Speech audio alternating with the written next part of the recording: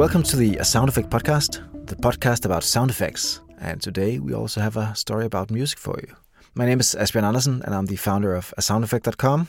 And I'm Christian Hagelskjaer, founder of Hertz & Bit Sound Effects. We have some really interesting people on the show today. Christian, can you tell us about them and their projects? Yeah, for this episode, Jennifer Walden spoke to composers Andy Grush and Taylor Newton Stewart, also known as the Newton Brothers, about composing music for the Netflix series The Haunting of Bly Manor.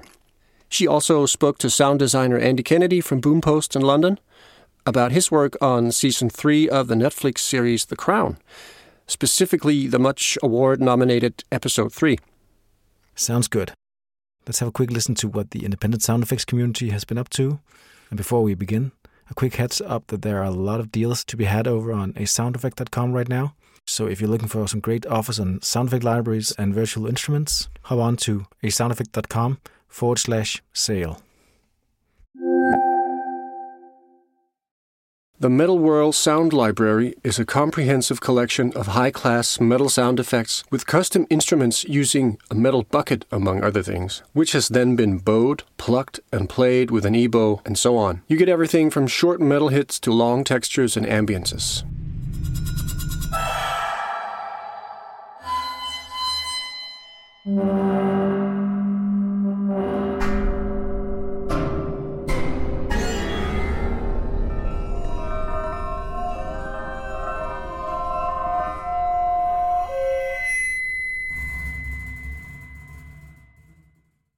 The Ironwork Machinery Library by Pole Position Production is field recordings of machines and tools turning on, operating and turning off, all recorded in a professional workshop at 192 kHz, 107 clips and over 10 gigabytes.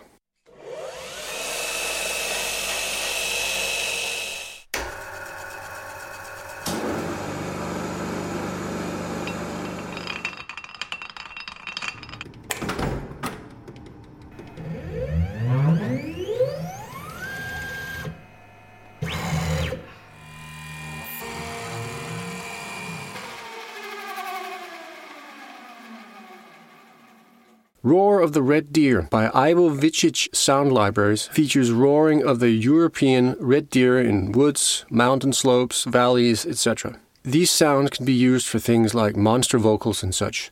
You get 65 files, including metadata.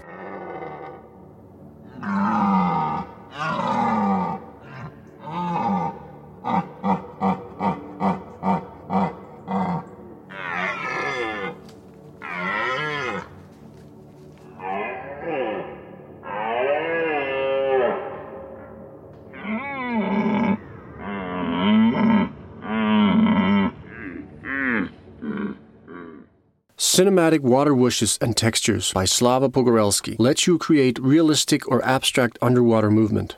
This unique toolset of water and underwater sounds includes 285 files with metadata.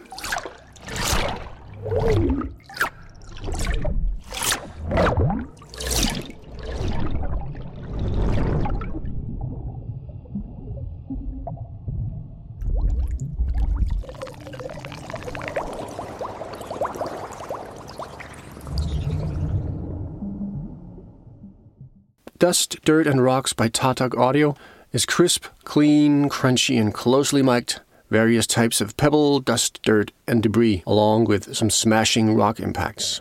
Good for adding detail to the tail of an explosion, for example. You get 160 sounds of various debris with metadata included.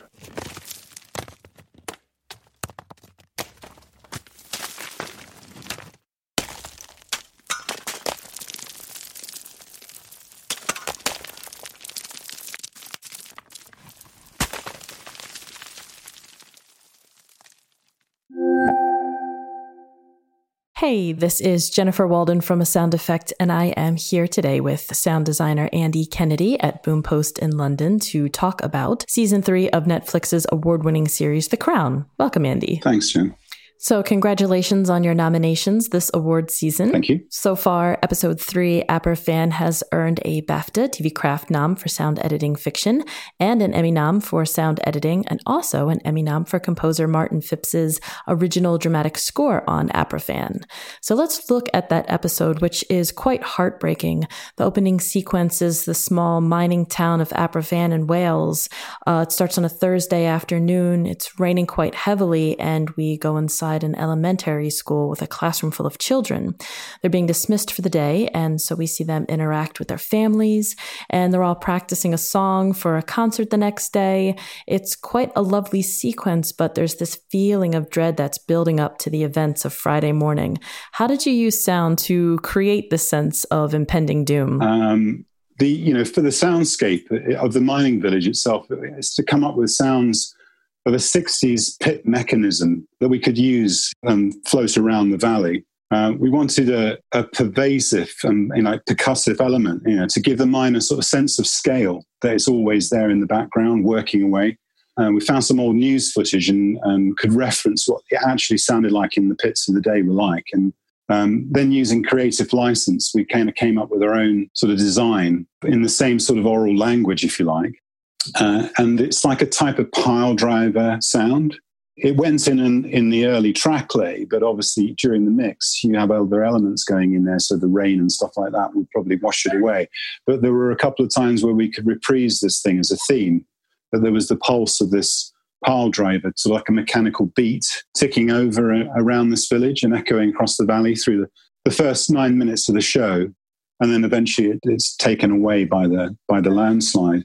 The elements I was trying to figure out, it was trying to get something that's industrial but not too upfront. And I found a sort of shunting yard track, which was just, trucks shunting together. There was a nice percussive sounding. It happened a couple of times and it wasn't too repetitive. And then using a bit of altiverb, you could get a bit more space in it. So this became one of the elements. Obviously, as we were working, the CGI develops, because we had like tops of houses, but no pit there. There's just rudimentary CGI. So I'm playing in my head a kind of radio play of what it should sound. Lee would then go on top of my stuff, at least Lee Warpole, the supervisor, once he'd got better visual effects, and add other elements. So there was a bit of a call out for the valley to also have not just this percussive beat, but to have a sound which is like a wind or a screaming wind. And I think the director was hooked on something they'd recorded, which no one had listed properly. We had to find it in the track somewhere. And it was this sort of wild track of like a wind through wire in a mine. And that became another element of that sound. In The Crown, Aberfan is quite unique because it spends much of the running time away from the royal family. We're not with the Queen all the time. And it embeds us in a community as a disaster unfolds. And at the front of the show, we tried to add rain and distant thunder to give a brief glimpse of the Queen in the palace to tie her story into Aberfan, a storm on the horizon, as it were. So even though her environment is a lot quieter and doesn't have this pulse, the water, the rain, which is the catalyst of this disaster, was prevalent in the sound. It's a really interesting episode sound-wise, because the score, the underscore, was very minimal. I think we had about 20 minutes total in the show. So we were fairly exposed from sound effects point of view, dialogue, ADR, Foley and stuff. And as such, we use sound to drive the narrative forward. Cuts between scenes in the episode are very bold, and frequently elements are unnaturally loud to give the track an aggressive and propulsive dynamic to drive the action forward. We use screams as a motif in the episode, both as a precursor to the disaster and also as a sort of afterthought in the aftermath of the event. So as the children run through the rain across the playground at the end of the school day, we use a layer of children screaming in panic or terror. When we cut to the top of the pit and the wires transporting the coal have a metallic screaming sound and this wind thing, which the director so wanted in it. The wind up there is a wailing sound captured in the lift shaft of a disused mine, but it added this sort of screamy quality to it. So the whole time there's this undercurrent theme of an impending disaster, hopefully, with the elements in the soundtrack. Whenever the words be quiet or listen are written into the script. You know that's game on for the sound team. So how are you able to take advantage of those moments in Aberfan? I mean, there's a number of occasions in the show where the focus of our characters is actually listening. You know, they're listening to things. So as an audience, we're also listening. But in terms of a dynamic track, we're trying to utilize very quiet and subtle atmospheres. When we first see the landslide through the window, we see it rather than hear it. Sonically, the main sound of the feature is a gentle rattling of the windows, which I really like. There's a library of sounds, which is just a vibrational library. And that was the kind of thing you would expect in the real world. Obviously, there's a subcurrent of low frequency sounds, but obviously if you're watching it through a TV set, you can't necessarily hear that. And sonically, the main sound we feature is this sense of scale, the rumble and the roar of the landslide itself, telling the story. And then the violence of the landslide is shaking the very landscape of the valley itself. Another example is when the villagers are digging through the rubble looking for survivors. When they all stop and listen again, it's like our crying motif. We use a design wailing, crying wind and slowly and gently increase the level as the villagers strain their ears, like almost as if they're trying to tune into whether they can hear the kids underneath the rubble. This sort of subjective and deafening silence. But the show generally has this switch between being reasonably loud and quiet and then being very quiet. And with no music, the audience is left in a place where they're actually listening to, clocks ticking or, the wind blowing through the curtains in the palace.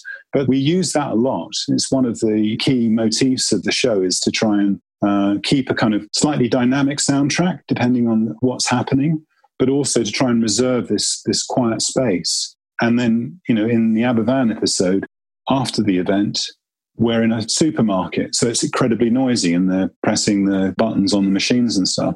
But there is a certain need to try and make the show more effective by using quiet. I think everyone's frightened of silence, not necessarily silence, but quiet. And you can genuinely use it to great effect. And it's very much part of the Crown's signature sound, really. So we talked about some of the sounds of this landslide, like the windows rattling and the subharmonic sounds. But what about the sound of the actual landslide? How did you create those great rocky sounds of the landslide coming down the hill and overtaking the school? Well, we got to deal with the fact that as the show's evolving, the CGI is evolving. So I put together a kind of a layout which was a lot more than what's in the mix at the moment. And that's because there's certain reservations when you're kind of mixing that you realize you can do because you've then got the ADR in, you've got kids, you've got bells ringing, you've got things that weren't there when you were actually just trying to make this event off screen happen. So most of the initial part of it when they're looking from the factory is the CG of the whole slide coming down the hill. And they'd added additional elements after the sounds had left me. So my ingredients were basically some avalanche things I'd done for another show many moons ago. And also I tried to use a thing called a pyroclastic flows. The film I did was about a volcano on Montserrat. And pyroclastic flows are the most fearful thing. They pour out of the volcano and they're like liquid glass rock. It's superheated rock. It's what basically wipes everyone out in Pompeii. So it's got a kind of watery element to it, yet it's still rock. So this element came out of my collection. I thought maybe this will work because we're not dealing with snow and rock and that kind of thing in the avalanche language. We're dealing with a coal tip that's basically sliding down the hill. So for the very brief moment you get to glimpse the coal literally taking off and going down the hill, these are the key elements. So it gives you this sort of crispy, high-frequency element on top of the subharmonic bass, which is always there, but with the avalanche sort of elements, which gives it the sort of mid-range movement. But then, of course, they added towers falling over in the latter CG. So Lee then went on top of my stuff and added spot sounds, because in some ways, a lot of what we do is great, but until you get it to sync to the picture and you haven't got a picture to sync it to, it's pretty tricky, really. So, the colliery point of view was mainly that. And then slow elements in the shop while she's buying her shopping, which again depends on what you're watching it through. In the mix, they basically not dumped it, they just held it back, made it real, kept it in its perspective, which it was. She runs into the street, they see what's going on, and that is the kind of main avalanche elements. And I was also trying to use water for the last final wave of it coming in, because it's like a tidal wave of coal coming towards you. But again, mix-wise, we just focused on the things that were the reality of the day. So there's the lights flickering inside the schoolroom. The children hide under the desk. So we know what's happening as an audience. It doesn't seem at any point and just keep turning up the bass. Here comes the rumble. Here comes the... and the scary bit is the children's fear. They're breathing under the desk. Cut to the window. Again, the vibrational window elements. And then, of course, again, CG-wise, they've added a tree that wasn't there when I did it, just being peeled out. So having an extra tree element at that point, you buy it. And, of course, then the final impact is the flourish of the glass breaking and it pummeling into the room. I did ask if they could extend the shot a little bit because I felt the black was too short. So unless I go and check, I'm not sure whether they did extend it because the original cut, it just sort of ended and then we went straight into the supermarket. And I just felt you needed a bit of a breathing space to take it in. And I think they may have added maybe just 6 or 7 frames, but it was what was needed. But there was a certain reality about the sounds. Fortunately, I had a reasonably good recording of an open cast mine, which is people digging in coal, because coal's carbonized. It's not like rock. It's got its own character. And it helps when you've got real elements to add those to the rock elements so they become the prominent things. But, we were always aware that we wanted to give it perspective and we wanted to have some respect for what the victims experienced at Aberfan so that the audience can feel that experience. Things like metal screams of machinery going down the hill really add to that added theme of screams again, because that really gives you a kind of feeling that there's something about to happen, which is really unbelievably dynamic and also incredibly powerful. But I think it works. I mean, it was a tricky one to sort of track lay because I felt that I wanted, again, to always have this reality. But the thing was, when you add all the other ingredients in the kids and stuff, you really get more engaged with the kids than you do the avalanches or the coal coming down the hill. You get more involved with the kids than you do the actual sounds of that physicality. But it's certainly credible to me anyway. And how did you use sound to help contrast the Queen's composure with the chaos that's happening at Aberfan? We took advantage of the cuts to the palace to really contrast with the disaster of Aberfan. The rooms in palaces and things, they're really peaceful. There's gentle bird song, the soft, warm movement of distant traffic and the constant metronome of ticking clocks. And I don't know if you've noticed, but the show is a real homage to clocks. Yes. We like our clocks. So there's a lot of clocks in the show. But again, because we have that space, because we have that silence, we can do it. And I have done a couple of films where when you put a clock in, directors go, God, I'm really sick of the clocks. But then you wouldn't hear a clock unless it was relatively quiet. So things like doors, they have to be amplified a little bit. They have to have a bit of scale to them, and reverb highlights the sort of size of the rooms. The same can be said of Downing Street. However, when we cut from the palace to the Prime Minister Wilson in his plane to Aberfan, they played the plane engines really loud. Than you'd normally do for an interior scene, and the plane rattling as it flies through the storm clouds going on its way to Aberfan. And you wanted it to feel violent, as if you're approaching a sort of combat zone, almost like the chopper blades in Apocalypse Now. And then in Aberfan, to utilise the palette of sort of slowed down wailing and crying winds, the landscape echoing the distress of the community because they're all digging their kids out of the school. It's a horrible scene. When Wilson arrives at the scene of the event, we can hear activity off. There's a bulldozer and things. But, trying to focus on the details of the moment, how your hearing is affected by these events. He walks past this light in the street and they've lit up the street. So it kind of amped up the buzz of the lamp as it goes past. So when you actually get into this landscape of people digging their children out of the coal, you really feel it. And it's that sort of the use of contrast between certain sounds, where we can be quiet and then we can be loud. But we're also very respective of in this particular episode anyway, the event itself. So there was a certain genuine need to try and get a reality to it already. So Boom Post is a proponent of recording Foley outside of the studio. So you go to different locations and record footsteps there. What were some of the interesting locations that you recorded Foley footsteps for this episode of The Crown? I mean, The Crown's it's been our sort of mark, really, to have sounds recorded in live locations rather than on a Foley stage. I don't live in a palace, so I don't know what it sounds like, but trying to do Buckingham Palace or Balmoral or Kensington Pal in a Foley stage, I wouldn't know where to start. So we've basically got a lot of different sonic characters to the floors in these palaces. It's just a bit like Shakespeare. There's a lot of entrances and exits. So, people always coming and going. So having the correct acoustic for someone departing a room or even arriving. So when the people are shown to see the Queen, you hear their footsteps off, and they are real footsteps off. And then they walk in, and the focus of the feet then becomes very upfront, as you would if you were in a room with somebody. So there's a big, wide palette of material we're working from. And if anybody out there is wanting to sort of try this technique, you seriously have to go out and do a lot of recording.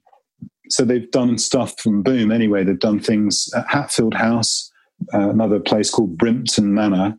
And we've got endless recordings of female feet, male feet, shoes, leather shoes, soft shoes, sneakers, doing a variety of things, going up and down stairs, walking across very big, open, quiet rooms. And you capture the acoustic. When they're cut, they're generally cut as there's a lead foot. So that's basically the footstep for what you see on the screen. And then it's augmented with other footsteps from other recordings to give it the character we want.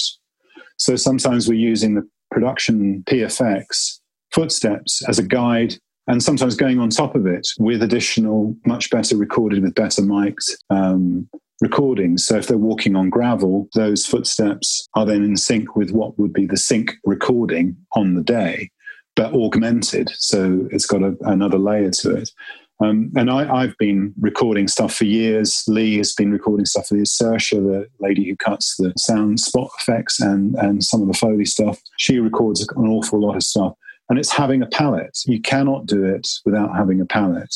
But if anyone's up for trying it out, it's really worthwhile having a go at it, because you do get a much better finish with your footstep track. You just don't want anyone to recut the picture, really, because that's what really kills you. And it's all about trying to create a complexity beyond what you get on a Foley stage. The sounds in the Asbjoern were basically recorded in a quarry. We actually have some exterior sounds recorded in a quarry. And they became very useful for the digging and the people walking over that slag heap. So, as the scree falls, and little bits of trickle, it creates a sense of feeling how unstable the surface is that they're walking on. But also, it's the real thing. And on top of that, I've got this open cast mining recordings of miners digging coal out, walking around on coal, which are added in the effects layer, which just give it that sort of cream on the cake to make it feel credible. But I do think there's because of lockdown, everything's got a lot quieter. So I've been out doing exterior feet as many times as I can, because there are no planes and there are no cars. There are now, because they're switching it back on. But it's great to be able to get those real exterior sounds and put it into the pool of material that we work from. Andy, thank you so much for joining me today to have this chat about the sound on Netflix's The Crown. You're welcome. Hey, this is Jennifer Walden for A Sound Effect. Today I am talking with composers Andy Grush and Taylor Newton Stewart, also known as the Newton Brothers. The duo has worked a lot with writer-director Mike Flanagan on his films Dr. Sleep and Gerald's Game, and on his series for Netflix, The Haunting of Hill House and the newly released The Haunting of Bly Manor. The two shows are part of the same The Haunting of anthology, but they're very different. Hill House leaned into the horror genre, while Bly Manor was more of a slow burn. Andy and Taylor, how would you compare your approach to Bly Manor to that of Hill House? What were director Mike Flanagan's ideas for music this time around? Taylor, I'll let you go ahead. It's always a process with every project you do. You go in, you try some things. I think Mike had a very specific idea for the story. And so, he kind of laid out the characters and where they would go. And we had written some themes early on for the different emotions of certain sections and scenes and how they kind of, because really, really love is kind of the theme of Bly Manor. And I feel like it's the connection and how it affects everybody differently. And so we wrote these pieces to kind of glue and bring those sections together. And there was one specific piece, which was Willow Awaley, that was used. That was very much different than obviously season one. We didn't take a piece that was an existing piece of music and then kind of reimagine it for the show, which is what we did do for Bly Manor. Andy, anything you'd like to add? No, that's pretty on point. I mean, we had a good base coming from season one to start with. And I know that early on, Mike had told us he wanted to, expand upon that. Just as, as the story is evolving, the music needed to evolve as well and sort of follow the path that these new characters and new storylines were taking. And there was a different sort of approach even in the recording of the music and even the sounds that we recorded. I mean, all of it was a bit of a different approach to approach the story differently because they are different stories and they do have different through lines and they do different things. In the first season, I think we were sort of trying to play between the story and the ambience of how you're feeling between, being scared or uneasy. And there's still that in this season as well. It's different. And so the themes and the way we recorded things needed to sort of address that. There was no specific way in which we did it. It was kind of just like on every project. It's like dive in and just start recording music and writing themes, and the marriage of the music and the story and the visuals and Mike's vision. It all starts to sort of come together as everyone sort of feels out what's working and what's not. Can you walk me through your approach to scoring a series? Like, how do you like to split up the work? How do you like to collaborate? And how do you get started? We usually get started. We kind of go away in our separate caves and we write new pieces. We obviously had themes from season one we wanted to bring back. So we knew we had those pieces, but there were all these new pieces we wanted to riff off of. And so we both wrote a bunch of pieces and then we kind of came together and we're like, oh, we like this, we don't like that. And then we sent them all to Mike to listen to. And then he just got back to us on, what he thought was working and what wasn't. And then we kind of honed in from there. And then we started to find the characters and the pieces we wanted to elaborate on. And that's kind of usually the way our process goes. And there was one piece I'll never forget. There's just one piece that we wrote that in Los Angeles, there was these like outages, these rollouts, and there was a thunderstorm. And so the whole entire house was out of power. So I just got on the piano and I started writing this piece. And then that piece ended up being one of the main pieces in Bly Manor. So it was kind of one of those serendipitous moments. But yeah, we just, we write a bunch of pieces, we send it off and we see what kind of resonates with Mike and see how it works with the scenes once we start getting them. And then a lot of arranging. And as Andy said, expanding. And I think in a lot of ways, the music in Hill House was we didn't quite expand on these melodies as much. I think they were a little simpler. And I think in some of the cues, we made these a little more complex in a couple of places. And yeah, it was great to kind of revisit that. So I think that was kind of our process to go back and forth. And then, once we got going in the season, we had all this material to pull from. Then it was about like arranging and the musicians and, what cello player was going to play on what and, all this different stuff. And it was great. And Andy, is there an instrument that you like to start plinking out ideas on? Is there an instrument that you gravitate towards? I love the piano. It was my first instrument. I still love playing it. I still spend time during the day just sitting at the piano playing for no reason. That's my favorite. I like it because it incorporates everything. I think technically the piano is considered a percussive instrument, actually, which obviously the hammers are hitting the strings. But I like that there's rhythm involved, there's chords, there's structure, there's melody. It encompasses everything. So I really love sitting at the piano and starting there. Slightly better than kazoo. Kazoo? Yeah, it's funny because Taylor's saying that because I sometimes when I'm trying to come up with melodic ideas, I'll stick the kazoo in my mouth while I'm sitting at the piano to play sort of chords and give the chords some color so that I'm not playing a melody with all 10 fingers. But then I'll sort of hum out the melody with the kazoo, because the kazoo stands out. Like no one would ever hear this. I just do it for myself with my little voice memo. And it's actually how the season 1 main title theme came together. I was specking out because there's a lot of like piano parts in there, and I was sort of playing those piano parts and had the kazoo in my mouth playing this super simple melody. And that's sort of what ended up being.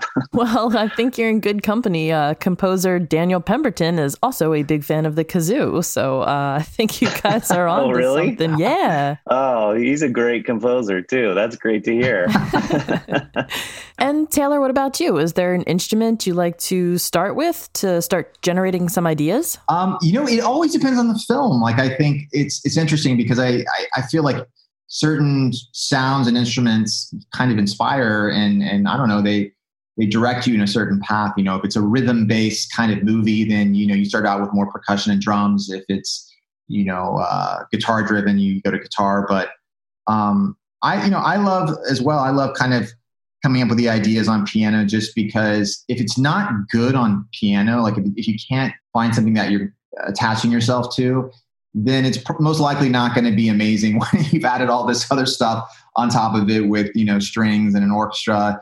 It's not going to make it necessarily better. So that's the reason why I love piano, because it's so stripped down and you can hear it like, okay, is this resonating with me?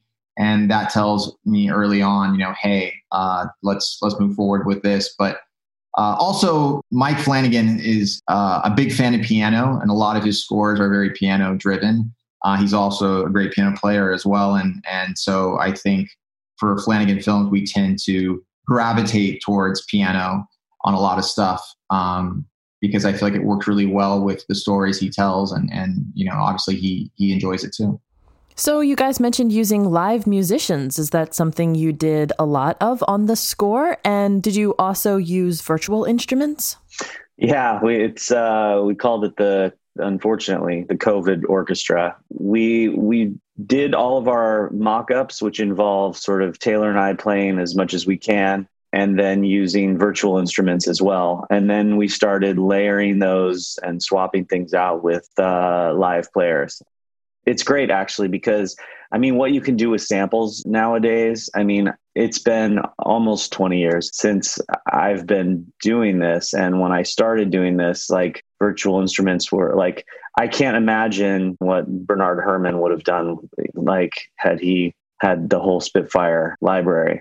There's a lot of just things you can do now. You can play with things. You can sit at the piano and come up with your melody with your kazoo and, a great sounding grand piano on your keyboard. And then you can experiment with, like, how would this sound if it was just woodwinds or just horns or all of them or nothing or guitar, like everything. It's sort of, we find that you have to sort of create boundaries for yourself, because otherwise you're just sort of, out in space floating around. I think creating like boundaries for ourselves is something we try and do all the time, just in sort of theory. And we don't necessarily stick to those boundaries, but starting in sort of like a playpen of like, let's stay here and play with these toys. And then if we're informed that a toy in someone else's playpen might work, like, let's go to that playpen, And it's interesting, like, in this process, doing it with everyone at home too, there's good and bad. It's a huge bummer to not be in a room with musicians, because there's sort of a magic that happens, which is why everyone loves live shows, because there's a magic that happens when people are playing together. But then there's also the benefit of, we definitely got a true sound of sort of what we were going for. So that's a positive side to all of this. Yeah, we had to record each player one by one, which is was a very we had to approach it with a very kind of like a technical approach in the sense of just recording goes, which was not normal, but with a great mix and a great mixer and a great team, we were really able to kind of bring it all together and glue all the pieces, all the players, so it sounded like they're playing in one room. And then, of course, we just put all the stuff we played on top of it, and it came out great. I'm actually really, really happy with the way the final mixes came out on the score. So, but it was definitely, it's a unique time. So, unique recording experience. Yeah, and it was especially with what was happening with the pandemic. Our team is crucial to this whole process. Like our music editor, Snacky, he was sort of instrumental in making sure everything was sort of getting done the way it should be done. And also like giving us some good information and good feedback, like creative feedback. It's always a great sort of situation when everyone around you is sort of looking at the same goal line. And, music editor, mixer Brad, and, mixer Jonathan Wales, like everybody was really on point to like help us get to where we needed to be.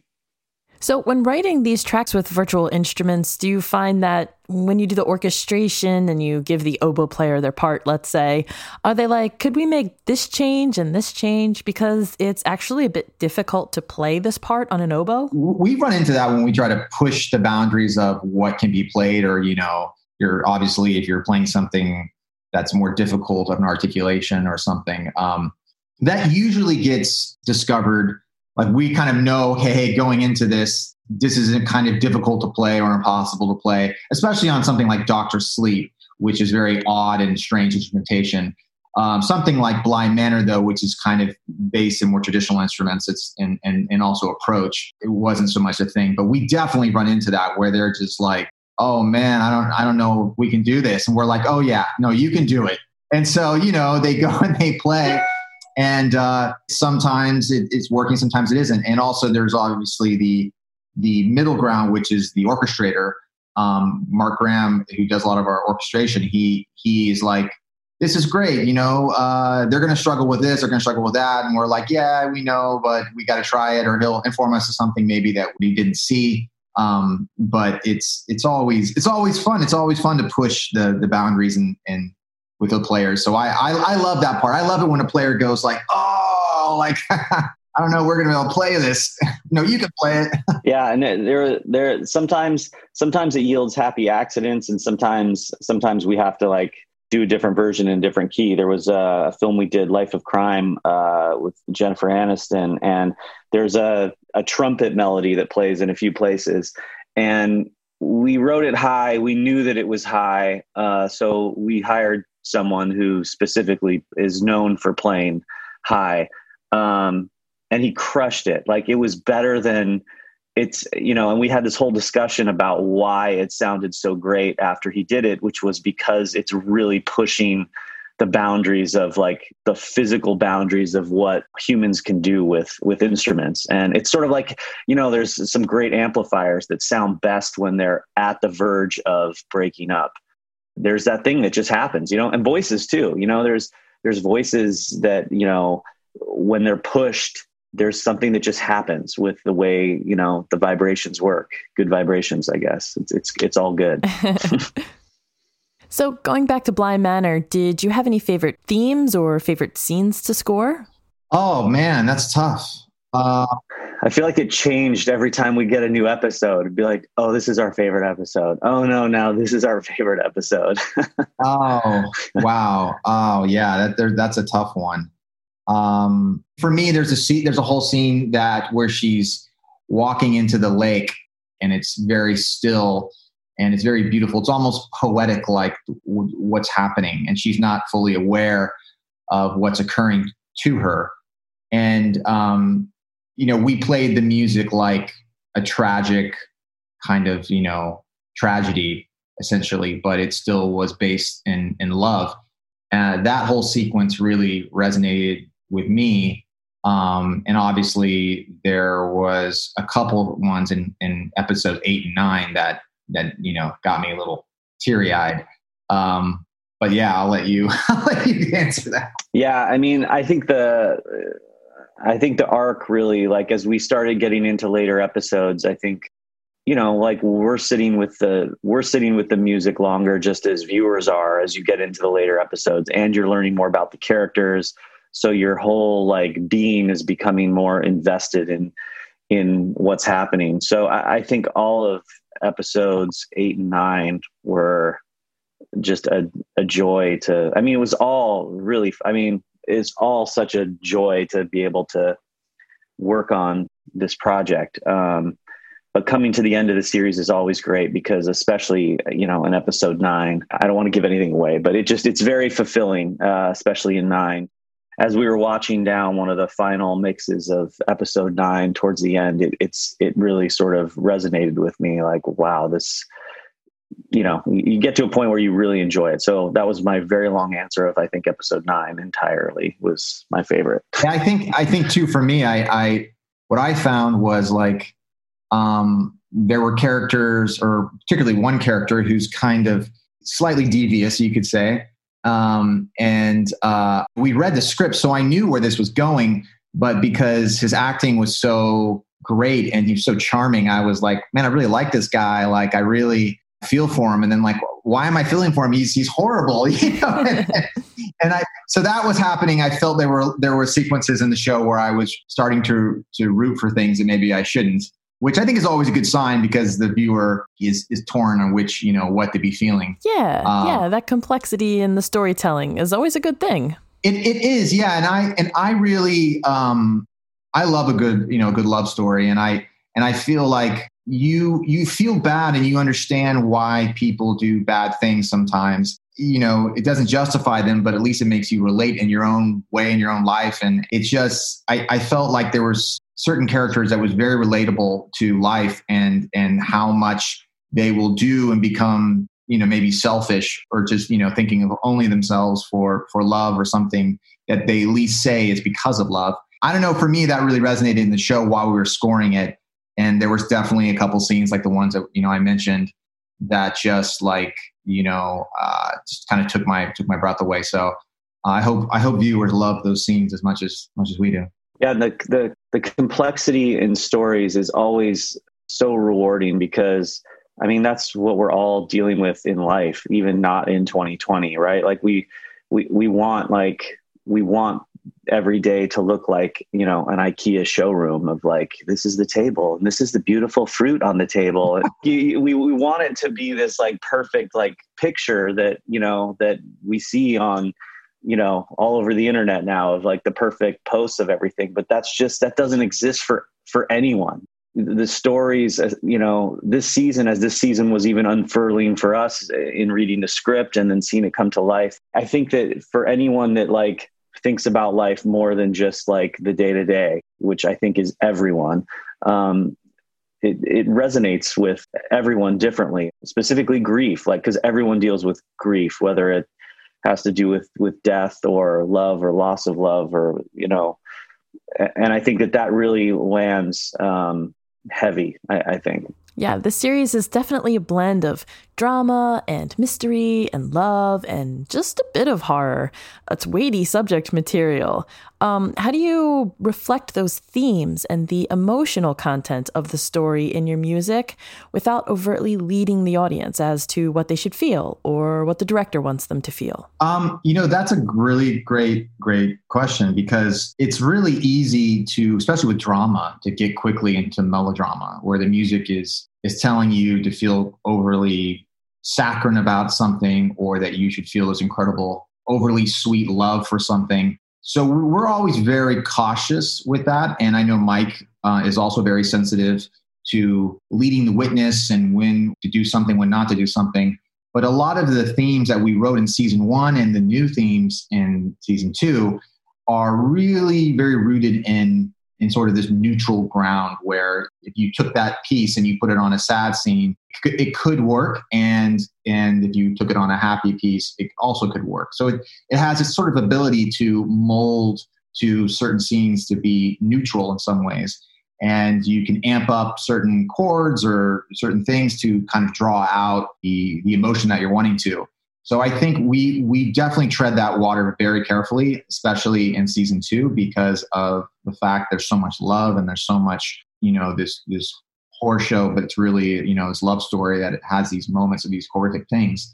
So I think that was the key ingredient, which was being very careful in selecting it. But the actual music itself isn't these like overly happy chords, isn't this overly like saccharine kind of thing. And so I think that really helped with the balance of that. And also too, when there was a scene that was maybe really happy and filled with this really just kind of overjoy, maybe that's a time to go dry. You know what I mean? Maybe that's a time not to have any music, because you really want people to relate to their own experiences, to what they're feeling, as much as relating to the characters again. And you don't want to, like I said, you don't necessarily want to have made a decision about a character early on. You want to kind of be open to the idea that this person isn't necessarily bad, or this person is doing something out of a good place that he's coming from, or she's coming from. So I think that was kind of the goal. And Mike really led and kind of carved that out in season 1, and even more so in season 2. And we, of course, just kind of followed the blueprints, and it worked really well. Yeah, there's a constant sensitivity to what's going on, and it's been really great on these 2 seasons to, the entire team from the top down. And by sensitivity, I mean a sensitivity to let's Taylor and I will work on themes, ideas for scenes, but then we're being sensitive to it in that, the next day, the next week, we're listening to it and going, maybe we should dial this down, or maybe we should dial it up. And I think that it doesn't come from a place of not being confident. It actually comes from, confidence in that sensitivity, which is a difficult thing to sort of find, because I don't think there is an exact right answer. It's different for everyone, but it's great that everyone on this show has a similar stance. Like Mike will comment on music based on how he feels about it. We might all agree that this certain sound should do a certain thing, and it needs to have motion, and it needs to do A, B, C, and D. We might all have a call about it and say, yep, do it. And Taylor and I will go and do it, and we'll do it, and we'll think that it works and it feels good. And then as we all, watch it down, or maybe even before that, we might say like, oh, you know what, that's not working for this reason. It's not hitting this. There's a sensitivity to being aware of what's sort of working and what's not working. And I think that that's what made this process so much fun, is that everyone is aware of that specific sensitivity. There's like the craft of what you're doing, and then there's this like weird thing that's coming in from the other side. And if those 2 things can meet at a point, they become something that's not what they were by themselves, if that makes sense. But being aware of that and looking out for that is hard to do. It takes time. You have to have the time on the schedule. And luckily we had time on this, and it takes the entire team being open to that idea. And from the top down, everyone was on this, and it made it a real joy. So if you're trying to not write something that's overly sweet or saccharine, is there a chord progression that you just avoid like the plague? I mean, yes. I mean, especially, with piano, you got to be really careful, because we've all seen those, not to make less of them, but like, a Christmas Hallmark special or something. And look, hey, I like some of those, and some of those are great. Yeah, some of those are great, but they do a certain thing. They make you feel this sort of super sweet, kind of overly happy at times, and that's great for those kind of things. And yeah, some of them are fantastic. But for a show that's rooted in sort of horror and drama, you can't do that, or else you'd be shot in the head. I mean, and I think there's ways to like just be aware of it, right? Like if you're gonna use the Earth Angel chord progression, you want to be aware that there's expectations. Everyone knows where the next chord's going to go, and there's ways you can invert it, and there's instrumentation. But I think being aware of that within a score is important, because you don't want it to ever be too comfortable. And when you do, it's easier to go there if you don't keep it too sort of standard, I guess would be the word, for the majority of it. So, I don't think it's necessarily a specific chord progression, but being like aware of what you're doing. And really it all stems from, Bach was kind of pop songs, it's chord progressions. It's, and the melodies weave throughout them. And there's, I think just being aware of them is good, so that so people don't go like, dude, that's Earth Angel. Like, what are you doing? we also had a lot of the cues early on, since we're talking about, chord progressions early on. A lot of the cues before we got to the later episodes, a lot of them, and maybe half of them in an episode wouldn't resolve back to the one, they wouldn't finish. So there was always this feeling of like, where we want to resolve, and then it wouldn't. And, a lot of those specific notes came from Mike himself. He'd be like, hey, let's not resolve here. Hey, let's not do this. And so we go and we would, let it kind of ring out, but not go back. And it definitely gives a certain, sensation, just like a certain chord progression that would be overly sweet or saccharine makes you feel. So we definitely, we played with that for sure. That's awesome. And it's so great that Mike is so in tune with the music and is able to express those things to you in a musically technical way and not just in an emotional way. Like, I want to feel happy here, or I want to feel blue here. I mean, Mike is an amazing, he's an amazing musician himself. And he's actually also a writer too, when he has time. I mean, he can write music too. But he's, these days he's so busy, he doesn't have time to write music. But yeah, it's great to be able to obviously, every director we enjoy working with and we develop a shorthand with, and Mike is great. He'll be like, change this to an F minor, go here. And you know what, maybe we should try this, this inversion. And like, it's very refreshing. At the same time, the rope is long. So, you can hang yourself super fast. Everything you do needs to have an intention and a purpose. And every time we do a project with Mike and Trevor, we want to set the bar super high. So, not just because Mike is so in tune with music, but also because we want the show and everything to be as great as it can be. But, it's always funny because everyone's like, oh, you're doing this show with Mike or this next thing. It's super easy.